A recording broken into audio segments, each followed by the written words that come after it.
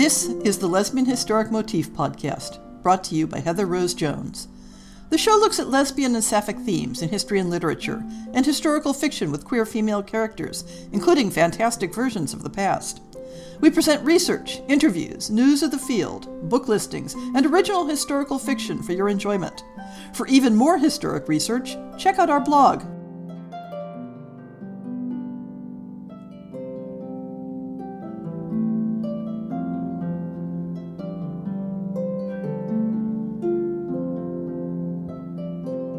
When I sit down to schedule the fiction episodes for the year, sometimes the order has to do with how difficult I think it's going to be to find the best narrator for the work.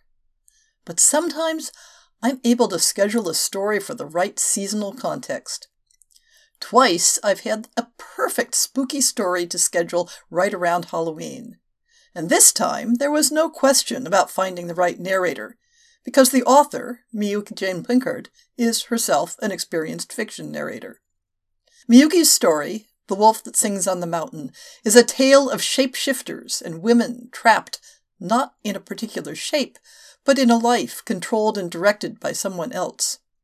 But even in 10th century Japan, in the Heian era, there are ways for a woman to take agency over her life, and to make common cause with one who might seem destined to be a rival or enemy, even to find love. Miyuki Jane Pinckard is a writer, game designer, educator, and the co-founder of Story Kitchen Studio, a community for exploring writing techniques. Her fiction can be found in Strange Horizons, Uncanny Magazine, the anthology If There's Anyone Left, Volume 1, and other venues. She was born in Tokyo, Japan, and now lives in Venice, California, with her partner and a little dog. She likes wine and mystery novels and karaoke. Follow her at Miyuki Jane for Twitter and Instagram, and at her website, miyukijane.com. This recording is released under a Creative Commons Attribution, Non-Commercial, No Derivatives 4.0 International Public License. You may share it in the full original form, but you may not sell it, you may not transcribe it, and you may not adapt it. The Wolf That Sings on the Mountain by Miyuki Jane Pinckard. Read by Miyuki Jane Pinckard. My lord husband's new concubine arrived at the beginning of my 30th winter. It rained heavily that afternoon. I watched from behind a reed blind as the porter set the shabby palanquin in the center of the courtyard. She climbed out and glanced at the iron-bound gates as they creaked shut behind her. She shivered in her plain hemp robe. I had arranged for my maids to be cleaning and repacking my spring wardrobe, so no one was there to greet her. I lifted the blind and called out to her, "Are you lost?" She started, and then, heedless of the wet gravel, fell to her knees to bow. Her black hair spilled like ink over her shoulders. "I'm called Shirayuki, my lady." White as snow. A silly, sentimental name. "A new scullery maid, I presume. The kitchens are to the east." She lifted her head, and I suddenly saw a glimpse of why my lord had chosen her. "I have been sent here as my lord's wife." "I am his wife," I said sweetly. "I don't know who you are." I withdrew to my chambers, leaving her alone in the rain. That night, long after I had sent my women to bed, I lit my brazier and gazed into my bronze hand mirror. My eyes were clear, my cheeks and forehead carried no trace of a wrinkle or spot. My lips were small and well-formed. I was still Lady Akemi, at the height of my power. I burned sacred herbs in the brazier and let the smoke pass over my skin. My lord had been married before me, to a woman who had died shortly after I arrived. I never met her. The maids never spoke of her. I'd never wondered about her fate until now. Her memory had made no more impression on the household than a dream. Was I expected to fade away like a ghost, ceding my place to a newcomer? Something had to be done. When my lord left on a hunting trip, I proceeded to the east wing to meet the interloper. It is best to confront the problem directly, in my experience, and understand it fully before one takes action. She welcomed me with cautious warmth. She was so changed from the forlorn figure of a few weeks before that I found much to admire. Her hair shone with perfumed oil, cascading like a waterfall down her back, exposing her lovely face with its rosebud lips. Her beauty flowed through every line of her form, the sweet bend of her neck, her fluid spine. But her beauty was not simply physical. Her spirit lit her presence with a subtle glimmer, like sunlight glancing off a frosted lake. I gave her a bolt of silk that had been gathering dust in storage. "Let's talk privately, you and I." I leaned in closer to her. She smelled of peonies. She seemed surprised, but she was polite. "I'm so glad. I was afraid you hated me." "Nonsense. What could be more natural than love between us? We serve the same Lord." A flash of fury crossed her countenance. "You've nothing to be jealous of," she said. "I despise him." Jealous? Of her? I wanted to laugh, but I hid my contempt behind my sleeve. "Poor girl. You were a virgin when you arrived, then?" She flushed and looked down at her hands, twisting the cloth of her silk robe. I could hardly believe it. "You are still?" She lifted her chin with a hint of defiance. "I fight him when he comes to me." She scrubbed at her cheeks like a peasant. "What should I do?" "What did you expect?" I wanted to say. "You expected love?" It was a duty, a price to pay to live in luxury as the mistress of a grand estate. But my words lodged in my throat as her eyes, ablaze, fixed on mine, as if demanding something from me. She grasped my hands. "Help me! How do you bear it?" For the first time since I was a child, I had no notion of what to say. I pulled away. "I'm sorry, I cannot advise you." "Visit me again, please," she said, her voice rough. "I'm so alone." I returned to my room in great consternation. My heart beat rapidly, though I could not pinpoint the cause. Since my visit with her, I could think of little else. She invaded my dreams. My thoughts turned to her at unexpected moments during the day.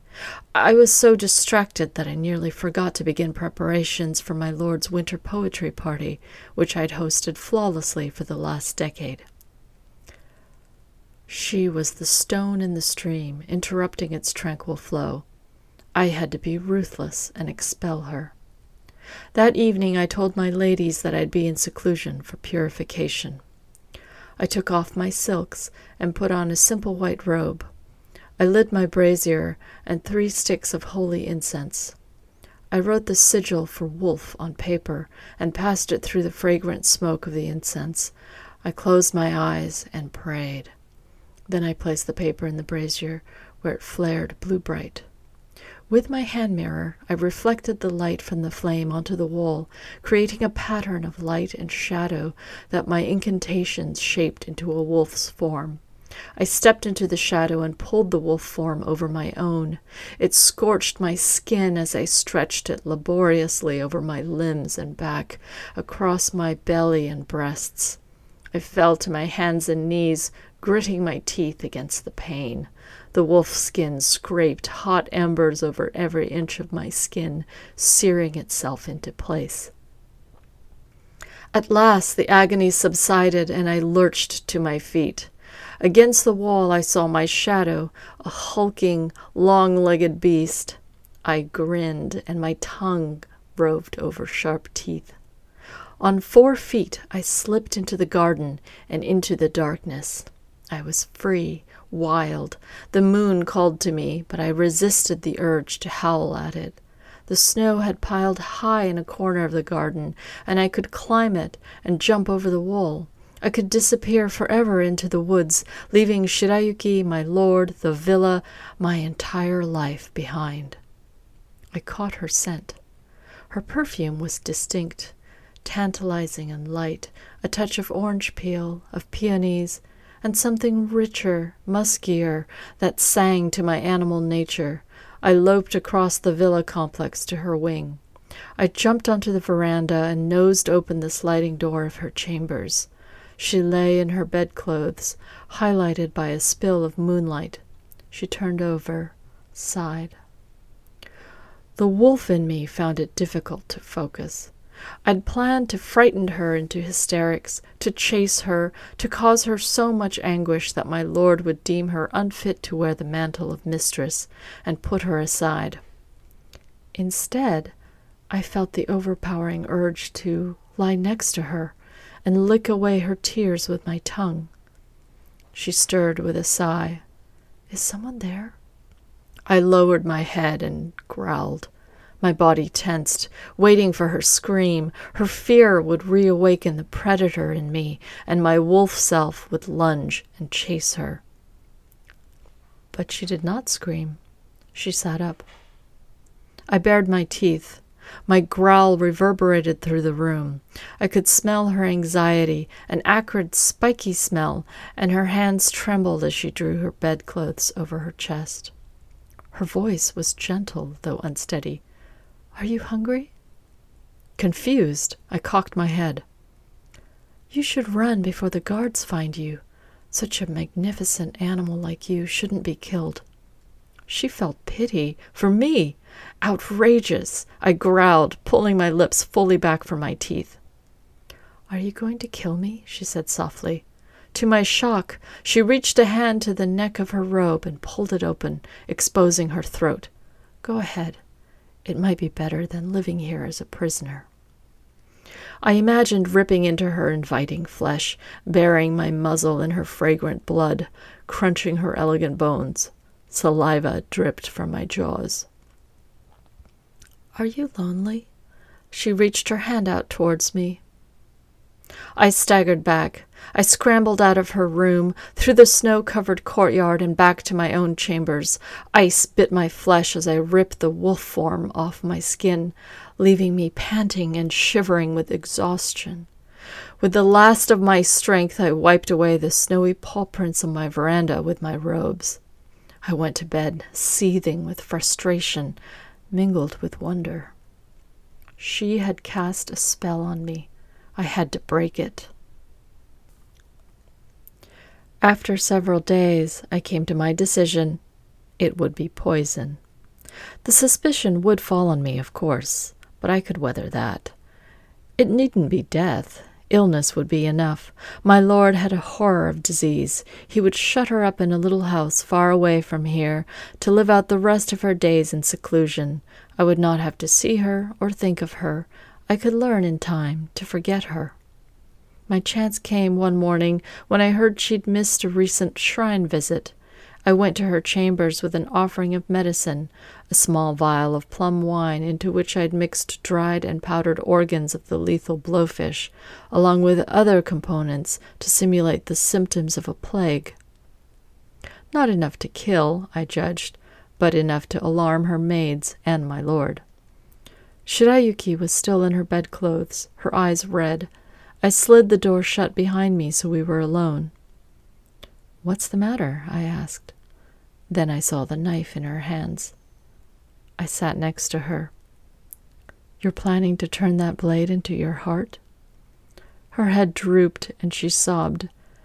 I should have simply walked away and let her complete her plan. I should have left it up to fate to solve the problem of Shirayuki. But when I imagined blood staining her pearlescent skin, the injustice of it, the sheer waste of a life, twisted inside me. I took the knife from her gently. "You're still young and strong. Learn to survive, Shirayuki." "I used to be angry with you," she said in her husky voice, "but now I realize that you're just as much a prisoner as I am." I was too surprised to laugh out loud. A prisoner? I was the queen of the West Wing. An army of servants obeyed me, and I feted leading poets and politicians of the city. The emperor himself had admired my beauty. When I spoke, ministers listened. "Don't waste your pity on me." She took my hand. "Pity? No, I admire your strength." Her voice was both sweet and bitter. She bent over my hand and pressed it to her cheek. Her tears left a damp spot on my knuckles. But I'm not like you. I'll die if I stay here. I almost told her about my plan then, but I was suddenly afraid. What if the poison was too strong? What if it hurt her? You could feign illness, I said. My lord would send you away. But I'd still be captive, she said, with a fierceness that struck my soul. She was as wild as the wolf inside me. Where could you be free? Is there such a place? I'd go to Ise, she said quickly, as if she'd thought about this.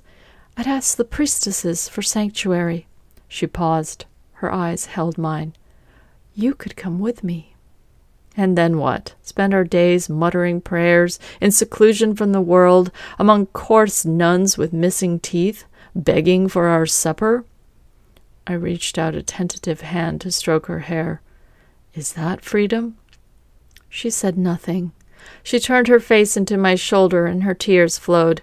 It felt oddly as if her head belonged there, nestled against my neck. I closed my eyes and breathed in her scent, which was now as familiar to me as my own. The vial of poison I'd prepared remained in my sleeve. I could not think of what to do. I felt lost. The next night, a soft tapping at my door roused me. Shirayuki stepped in, her eyes wild, marked by deep hollows. She clutched the knife in her hand. Around her pale wrist circled a raw red mark, a bracelet of pain. My lord grows impatient, she whispered. When he comes to me again, I'll stab him in the heart.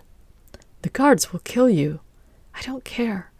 Her voice was muffled against my shoulder. At least I'll be free. My heart ached. She was not like me. My rage bolstered me. Hers would destroy her. Death isn't freedom. She looked up at me. Then teach me, Akemi. She'd never said my name before. It set my skin alight with new awareness. Teach you what? To transform. I froze. You knew? I wasn't sure, but there was something about your wolf eyes. My grandmother knew something of the shaman's arts, too. I put my fingers to her chin and raised her lovely face to mine. I've been trained to the practice. You haven't. You wouldn't be able to turn back. Once you take on the form of the beast, it's yours forever. I'd rather be a wolf than his slave. Do you understand what you're saying? You'll live by your wits, scavenging food, in constant danger from starvation, traps, and hunters, sleeping in the dirt every night. I stroked her cheek, and all your beauty erased. What has beauty ever brought me but misery, she said, and I almost recoiled at the raw pain in her tone. My lord will hunt you. She laughed mirthlessly. Then let me die with my jaws around his throat.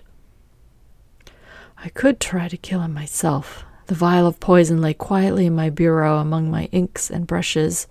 But then where would we be? We'd be two widows, alone, to be sold off to another lord.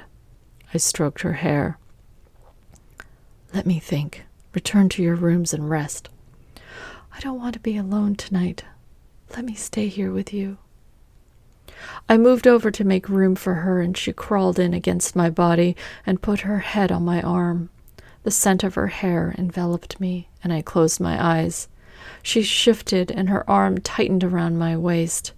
Come with me, Akemi. Her whisper caressed my ear, and I shivered. And give up what I have, my silk robes, my warm bed, the maids who scurry to do my bidding, my seat at the head of the table, the power I'd built out of nothing, the influence I'd cultivated. I'd fought too bitterly and sacrificed too much. No. Are you sure? Her fingertips stroked the bare flesh of my arm. I'd miss you. And I, you. On the next new moon, I said, come back to me then. On the 10th night of the new year, a moonless night, I lit my brazier. Shirayuki came to my chamber. Her face was pale and drawn, but she did not waver. I took her hand and led her in. I kissed her forehead and cheeks and spoke the spells of transformation. My mirror cast the shadow of her wolf on the wall. I showed her how to step into the animal form. "It'll hurt," I said. "Make no sound." "I'm ready." Her face was etched with resolve. "When it's done, your mind will be confused with the wolf mind. You must run from here, understand? Join the pack on the mountain and go north with them. Go away as far as you can." She embraced me. "I'll come back for you every winter when the pack moves south." "No, never come back. Forget me. Forget this place." She seemed about to argue, but only pressed her lips together. I began the ritual. It nearly broke me to see her in such torment. Her body writhed under the burning heat of the magic, her beautiful face grimaced with pain. I pulled the wolf skin over her damp body as quickly as I could, tears painting my cheeks as I worked. "Shirayuki, my brave girl," I murmured. She panted and groaned softly, but didn't cry out. At last it was done, and she lay on the floor, a white wolf with golden eyes. Her flanks heaved with exhaustion, but she was alive. It had worked. I rubbed her ears and kissed her muzzle. I lifted a bowl of water to her lips, and her long red tongue lapped it up. Slowly her strength returned. "Get up," I said. "Get away from here, quickly." She pulled herself up to her feet. Her golden eyes stared into mine. She licked my hand and whined. "I can't go with you," I said. "I belong here." But my voice broke on that last word, and to my astonishment, fresh tears flowed from me. I remembered my first day here at the villa, when I was the awkward girl in the palanquin, just 18 years old. I'd quailed at the forbidding walls looming above me. The maids treated me brusquely and without pity. I'd cried myself to sleep every night for months. Shirayuki nuzzled my shoulder. My arms wrapped her neck tightly, and my tears dampened her rough fur. She pulled out of my embrace to regard me again with her golden gaze, as bright as sunlight on water. She pushed her head against my torso, trying to comfort me. I stood and pulled open the doors to my private courtyard. The wind whipped through my chamber, and the flames in the brazier guttered. "Go," I said, "before they find you." She hesitated. She was a wolf, and I was all the pack she'd known. She tried to nose at my hand again, as if asking for a caress. I broke off a branch from my plum tree and struck her flank with it. "Go!" She shied away, then lowered her head. She sat on her haunches on the veranda and watched me. "You stubborn fool!" Crystals of ice clung to my eyelashes and cheeks. "I don't want you here." She whined, then lay down on her belly, her eyes fixed on me. "The maids will wake and call the guards." "Then they'll put me to bed with anxious fluttering hands," I thought. "They will report to my lord that I was found in my shift on the veranda, snow in my hair.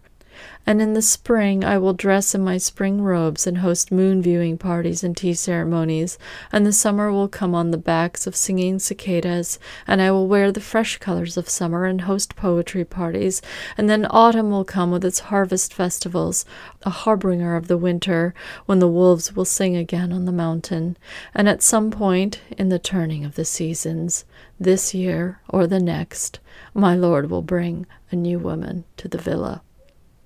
The white wolf hadn't moved. She waited for me. "You wretched, disobedient thing. I see I have no choice." I pulled out my mirror and paper and brush. I wrote the spell. The flame trembled and danced like a wild thing. I grit my teeth against a howl of agony as I pulled the wolf skin over me. Scorching pain painted my bones with heat until my vision clouded. I fell in a heap of bone and fur on the reed mat. I came to as she licked my muzzle tenderly. I stretched my powerful body. She sat back with a wolf grin. She waited until I had lapped some water and staggered to my feet. Then she bounded out into the courtyard, checking to make sure I followed. She was so strong and graceful. We leaped over the garden wall and onto the road. A light snow had started. It would settle over our paw prints, erasing the traces of our passage. She blended into the snowy mist as she strode ahead with long-legged confidence. I followed her. By dawn, we would be high on the mountain where the wolves sang together.